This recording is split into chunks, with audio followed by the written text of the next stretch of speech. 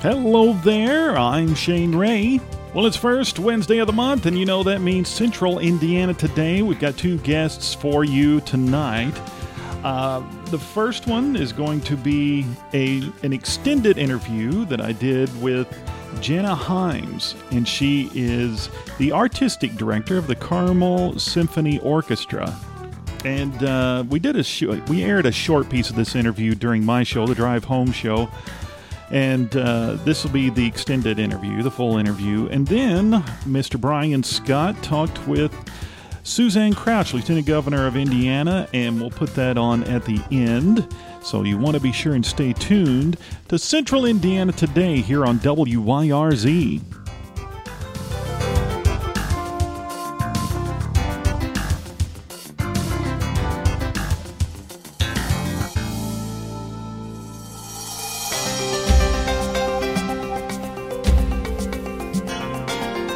Central Indiana Today. Shane Ray talks with the newsmakers in and around Hendricks County. And now your host, Shane Ray. Well, just like I've been telling you, here on the phone with me, I have Miss Jana Himes. Did I say that right? Yes, you did. Wonderful. She is the Carmel Symphony Orchestra Artistic Director. How is Jana today? I'm doing great. I'm actually in Maine right now where it's sunny and the sky is a beautiful blue. Well, you can't argue with that. No. But you know what? I don't know when you left Indiana, but it's actually looking kind of like that right now. I think Mother Nature's been pretty good to us this week. And it sounds like she has been for you too. Oh, certainly. And, we always love this in March because, January and February are kind of dark and a little bit cold, and so it's always nice. But I go back and forth. I was in Carmel about 2 weeks ago, and it was pretty cold. But I'm glad when I come back this weekend, it's going to be nice. So I'm looking forward to it. Yeah, good. Hey, let's talk a little bit about what you do. What exactly does the artistic director for the Carmel Symphony Orchestra do? Well, it's funny that you asked that because during COVID, my job has really changed a lot. But basically, my job is to do all things artistic. So I run the rehearsals, I conduct all the concerts, I decide what we're going to play. I'm part of the audition process when we audition new players. I'm really the overseer of all things artistic, I guess I should say. But with COVID, we've really had to learn a lot of different things and wear a different hat, all of us, several different hats, incidentally. So I, have learned a lot about live streaming and really worked closely with marketing and development as we tried to sustain during COVID. And we have been playing regularly with all of the guidelines and the government rules and regulations and the Palladium's rules.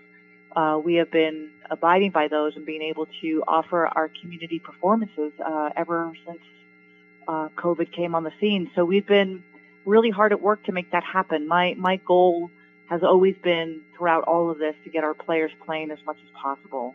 It's really important that they do that. And I feel really committed to that message. So we've been very active and it feels great. It's exhausting, but we have a lot to be proud about, I think. But, now COVID is starting to turn the corner. We're not out of the woods yet, but we're able to, I think, be able to look into the future. And now what we're doing is planning a lot of really optimistic programs for the fall and beyond. Well, excellent. That's what we're going to talk about. Now, if folks who maybe haven't bought season tickets or whatever, but they would prefer not to go in person just yet, but maybe they would like to see the live stream. Is that possible? Yes, of course. Live streaming is open for everybody. And so are tickets. So you don't have to be a subscriber and you don't have to be associated anyway, but yes, you can either buy a ticket or you can live stream, and all that information's on our website. And we encourage people, especially if some people, might be a little bit hesitant to go to a symphony. They've never been before. They don't know what it is or what to expect. And we understand that. We just want them to come and try it because we've seen that when they come and even just experience it once, that they then are hooked. And we try to make it as audience friendly and people friendly as possible. Yeah. So, yeah, definitely. Now, you also have some more things coming up in April, isn't that right? Yeah. So April 24th, we have a concert. It has one of my favorite symphonies. It's the Bizet Symphony in C. Again, I'm putting music on that's really positive. And this is our season of hope. And we called this Hope Renewed this season. And even though we had to change our programming, as things change, we've been very flexible. This is a wonderful program. We begin with the Mozart Overture. We're playing the Fauré Pavane, the Ravel, Mother Goose Suite, which is beautiful, and then the Bizet Symphony in C. So that one's April 24th. And then our final concert of this season will be May 8th, and that's Mother's Day weekend. And we thought it'd be really fun to program this for moms. And we have a lot of, and actually, I was really thinking of their kids. So we decided that we would have a singer, Leah Crane, who is an Indianapolis singer and vocalist and has a great following. So we invited her to come and sing with us, and we're doing a lot of Disney music. We thought it would be a great way to get moms and kids, and dads too, into the hall. And it's a short program, probably about an hour long, and just really kind of casual, but more for, families and people to just come and maybe experience the orchestra for the first time. Yeah. I have seen orchestras, a few times myself in person, and there's nothing like being there. I mean, of course, under the circumstances, live streaming is great too, but there's just nothing like going into a great theater and hearing all of those instruments coming at you. It's just an experience that's even hard to explain to anyone. Wouldn't you agree? I totally do agree. And I think, I remember having this conversation when we were talking about, I don't remember who. Actually, I've had this conversation a lot. Comparing, a great sound system in your living room to a live concert.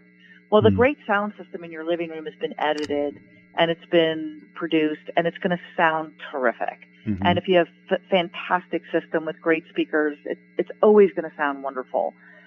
But when you come into a hall, it might not be perfect. I mean, these are live human beings and things happen and people cough in the audience or something drops or, there are all kinds of things that happen at live performance. Right. But there's also an energy to a live performance that you get that you can only get when you're there. And there's something really extraordinary about that. And I love all kinds of music. I was brought up with music and I just love music.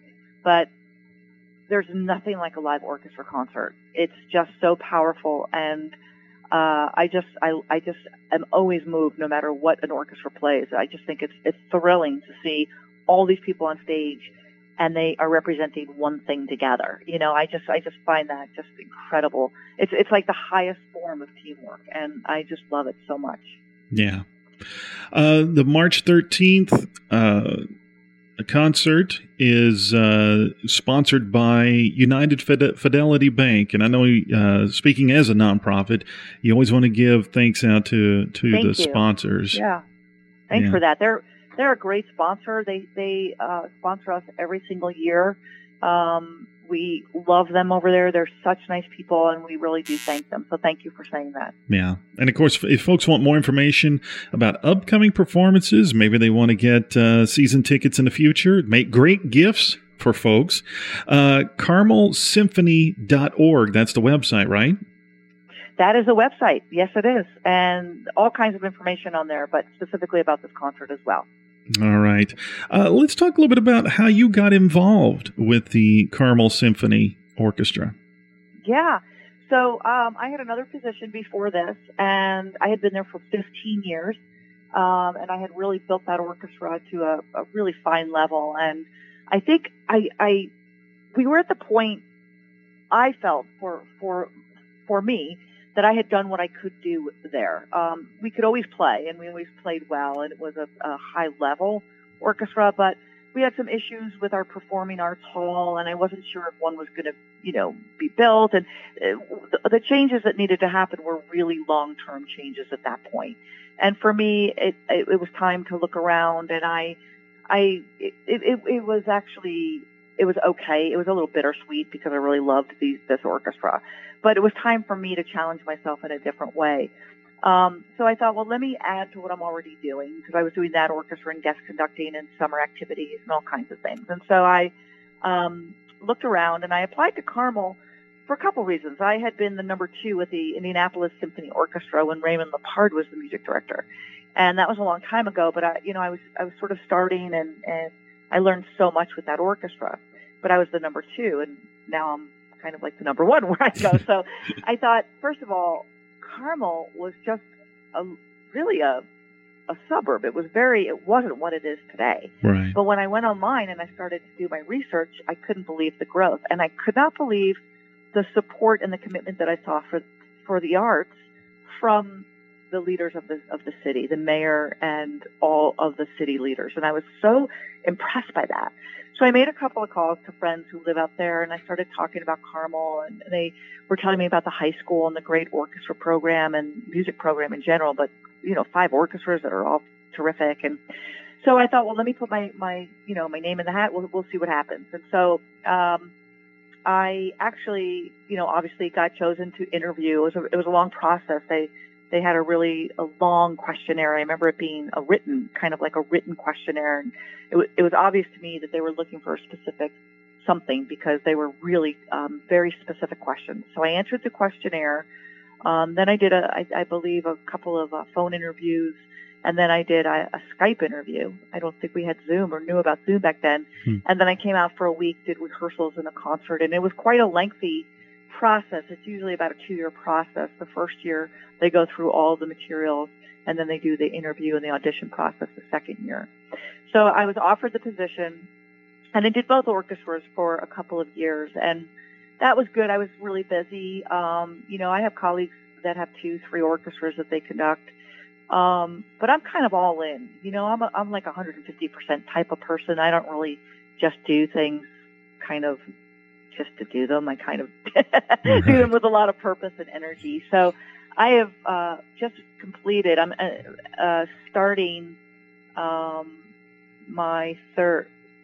This is the first year. This is my 4th year. So COVID was my 3rd year, and it was a really tough year. Yeah. Obviously. So, and the first year, I only did some concerts because of my schedule. So I've really only been with the orchestra one full, healthy year. The others were not quite full because of different reasons. But now I think next season, is going to be a great year. I think that we're turning the corner with COVID. I certainly hope you and your family have been fine. It obviously, we all hit a brick wall, and it was such a scary time for us. Yeah. And the performing arts were extremely hit hard, very, very hard. And some won't come back. But we really worked hard this year to always have a presence in the community in some way, whether it was our online camp or our series called Getting to Know Your CSO, or just podcasts that I did, or interviews, or playing.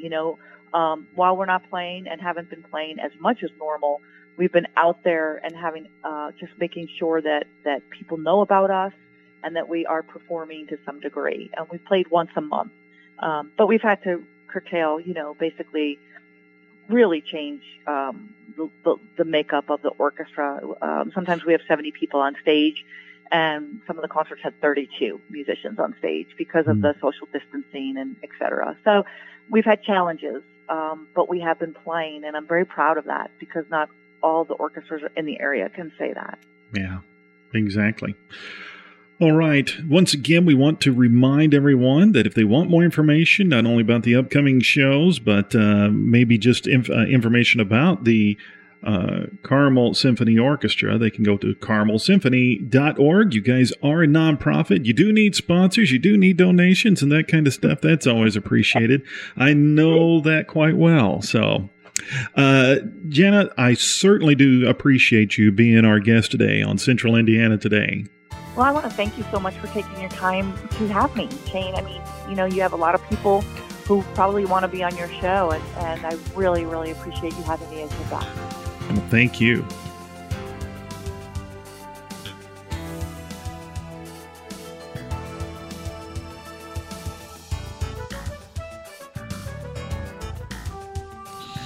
Now, our next guest is Lieutenant Governor Suzanne Crouch. Now, Mr. Brian Scott, who does the morning drive here on WYRZ, did the interview, and it was actually before March Madness all kicked in, so there is some information about that in there, but we decided to leave it in, and they talked about a few other things.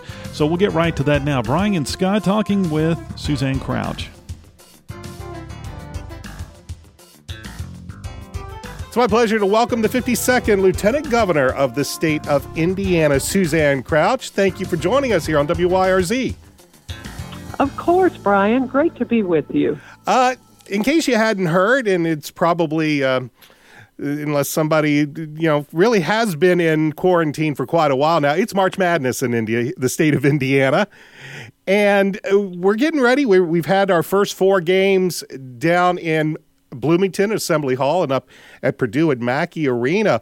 But the state of Indiana really, I think, has come through with something that, unique in that the entire tournament is being held here in the state of Indiana. And, of course, unprecedented. Take us back 2 or 3 months ago when the state of Indiana went to the NCAA and say, hey, we have an idea. Well, I tell you what, it was perfect kind of timing. It was kind of the perfect situation because, as you know, Brian, the NCAA is headquartered here in Indianapolis. So they were looking for a way to be able to put on the March Madness, but to do it in a safe way. And, of course, Indianapolis is the perfect city to do that because we have 5 arenas here. We have one in Lafayette, we have one in Bloomington, which are just within an hour's drive. And so they were able to have all the games. We have the capacity to have all the games in a very, very small area that other cities couldn't offer. We are a basketball state. We have some of the largest basketball stadiums in the country when it comes to high school stadiums. So we're all about basketball. So the NCAA being headquartered here, we having the perfect kind of, setup to be able to do it. We know we can put on big events. We hosted the Super Bowl before. It's a walkable city. We were just perfect. And the NCAA was familiar with how perfect we were. So it just made sense to do it here. When you started talking about this and it looked like it was going to come together, now the logistics involved. As we began the week, there are 68 schools here in central Indiana to begin the tournament. How does the state get involved with, let's say, some of the hotels, because we do still have a lot of COVID restrictions in place, and helping to get all these schools safely into Indianapolis and then make sure everybody's got accommodations, food, and whatnot? Well, as you know, Indiana is one of the top-rated states for our vaccination rollout. So we know how to put on big events. We know how to make things happen seamlessly. We have been working with our hotel-motel industry to be sure that we have the capacity to be able to host and safely host all of these visitors. We know that capacity, occupancy rate will be up 50 to 60% in Indianapolis, and then a smaller percentage in the outlying areas because of the influx of visitors. But precautions are in place where people are tested, that they have to follow the COVID and the state guidelines to be able to participate and to be able to be at events. And, we have taken all of the proper precautions to keep people safe while they're here experiencing that basketball March Madness here in the state of Indiana. Now, many of the schools and, of course, their players and staff are going to be quarantined during the tournament itself. However, as you mentioned, we still have a fairly large influx of people coming to central Indiana to enjoy March Madness, and considering it was kind of a shame, just a few weeks ago, the NBA All-Star Game, which was scheduled to take place here in the city of Indianapolis, had to be postponed. It'll be held in a few years, but now we have probably an even bigger amount of people coming in for March Madness. Well, obviously people are concerned. We all are concerned with, the influx of visitors, but we have taken all the proper precautions. And I will tell you that way back in the summer, we introduced the Hoosier Hospitality Promise through our Indiana Destination Development Corporation.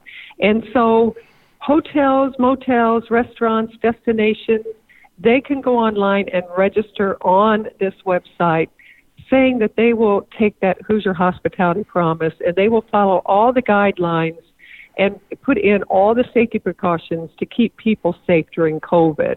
And visitors can go to that website and they can find, where are those places where I can go and I know that the precautions are in place to be able to keep me safe, where we know that they are being kept safe, and the people in the restaurants are kept safe. A lot of times those visitors can actually take the promise themselves, and that will allow them to be able to get discounts at these restaurants. So they can go to visitindiana.com/promise, visitindiana.com/promise, and they can find those establishments that have taken all the precautions and are putting in place all those safety measures to keep everyone safe. Of course, when March Madness concludes, weather is getting warmer, and the state of Indiana is always known for great park systems, great opportunities to visit Indiana. As we are starting to get into the spring months, I know a lot of people, as they say, have the whole COVID fatigue, but as vaccinations increase, as people start to become better vaccinated, we are already seeing wonderful results as far as the decrease in the number of people affected with COVID here in the state. How is the state looking to maybe rebound a little bit from what happened last year and many of the other tourism opportunities that people will have coming to Indiana? Well, we are, our Indiana Destination Development Corporation are really taking and have put in place a campaign here during this March Madness where Hoosiers are telling their story, and some of them are very famous Hoosiers that are telling their story about why Indiana is so great. So that those individuals, those people that are perhaps coming to Indiana for the first time, can learn more about Indiana. And those kind of videos are are voiced over by David Letterman and Sage Steele. So two very famous, prominent Hoosiers that have gone on to do great things. So we're using this opportunity to really sell the visitors, sell everybody that's coming to Indiana for the first time on how great Indiana is. And so people can go to hashtag MyIN, capital IN, my capital IN crowd, get it, my in crowd. Mm-hmm. And they can see all of these videos of people talking about why Indiana is so great. They also can find out all the great tournament kind of stories out there, the different stadiums that are famous here in Indiana, and they can vote for their famous, their favorite famous stadium.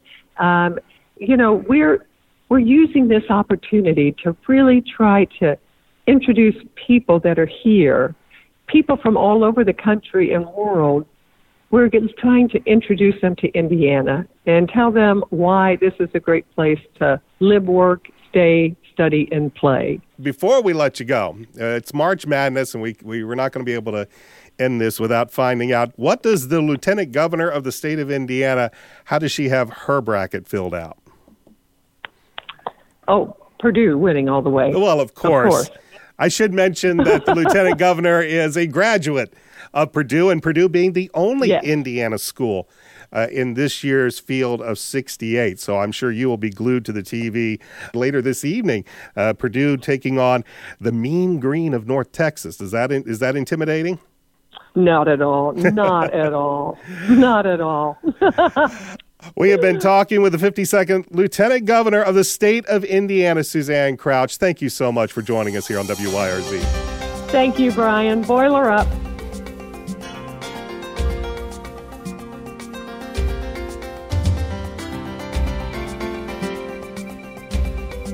You've been listening to Central Indiana Today with your host, Shane Ray.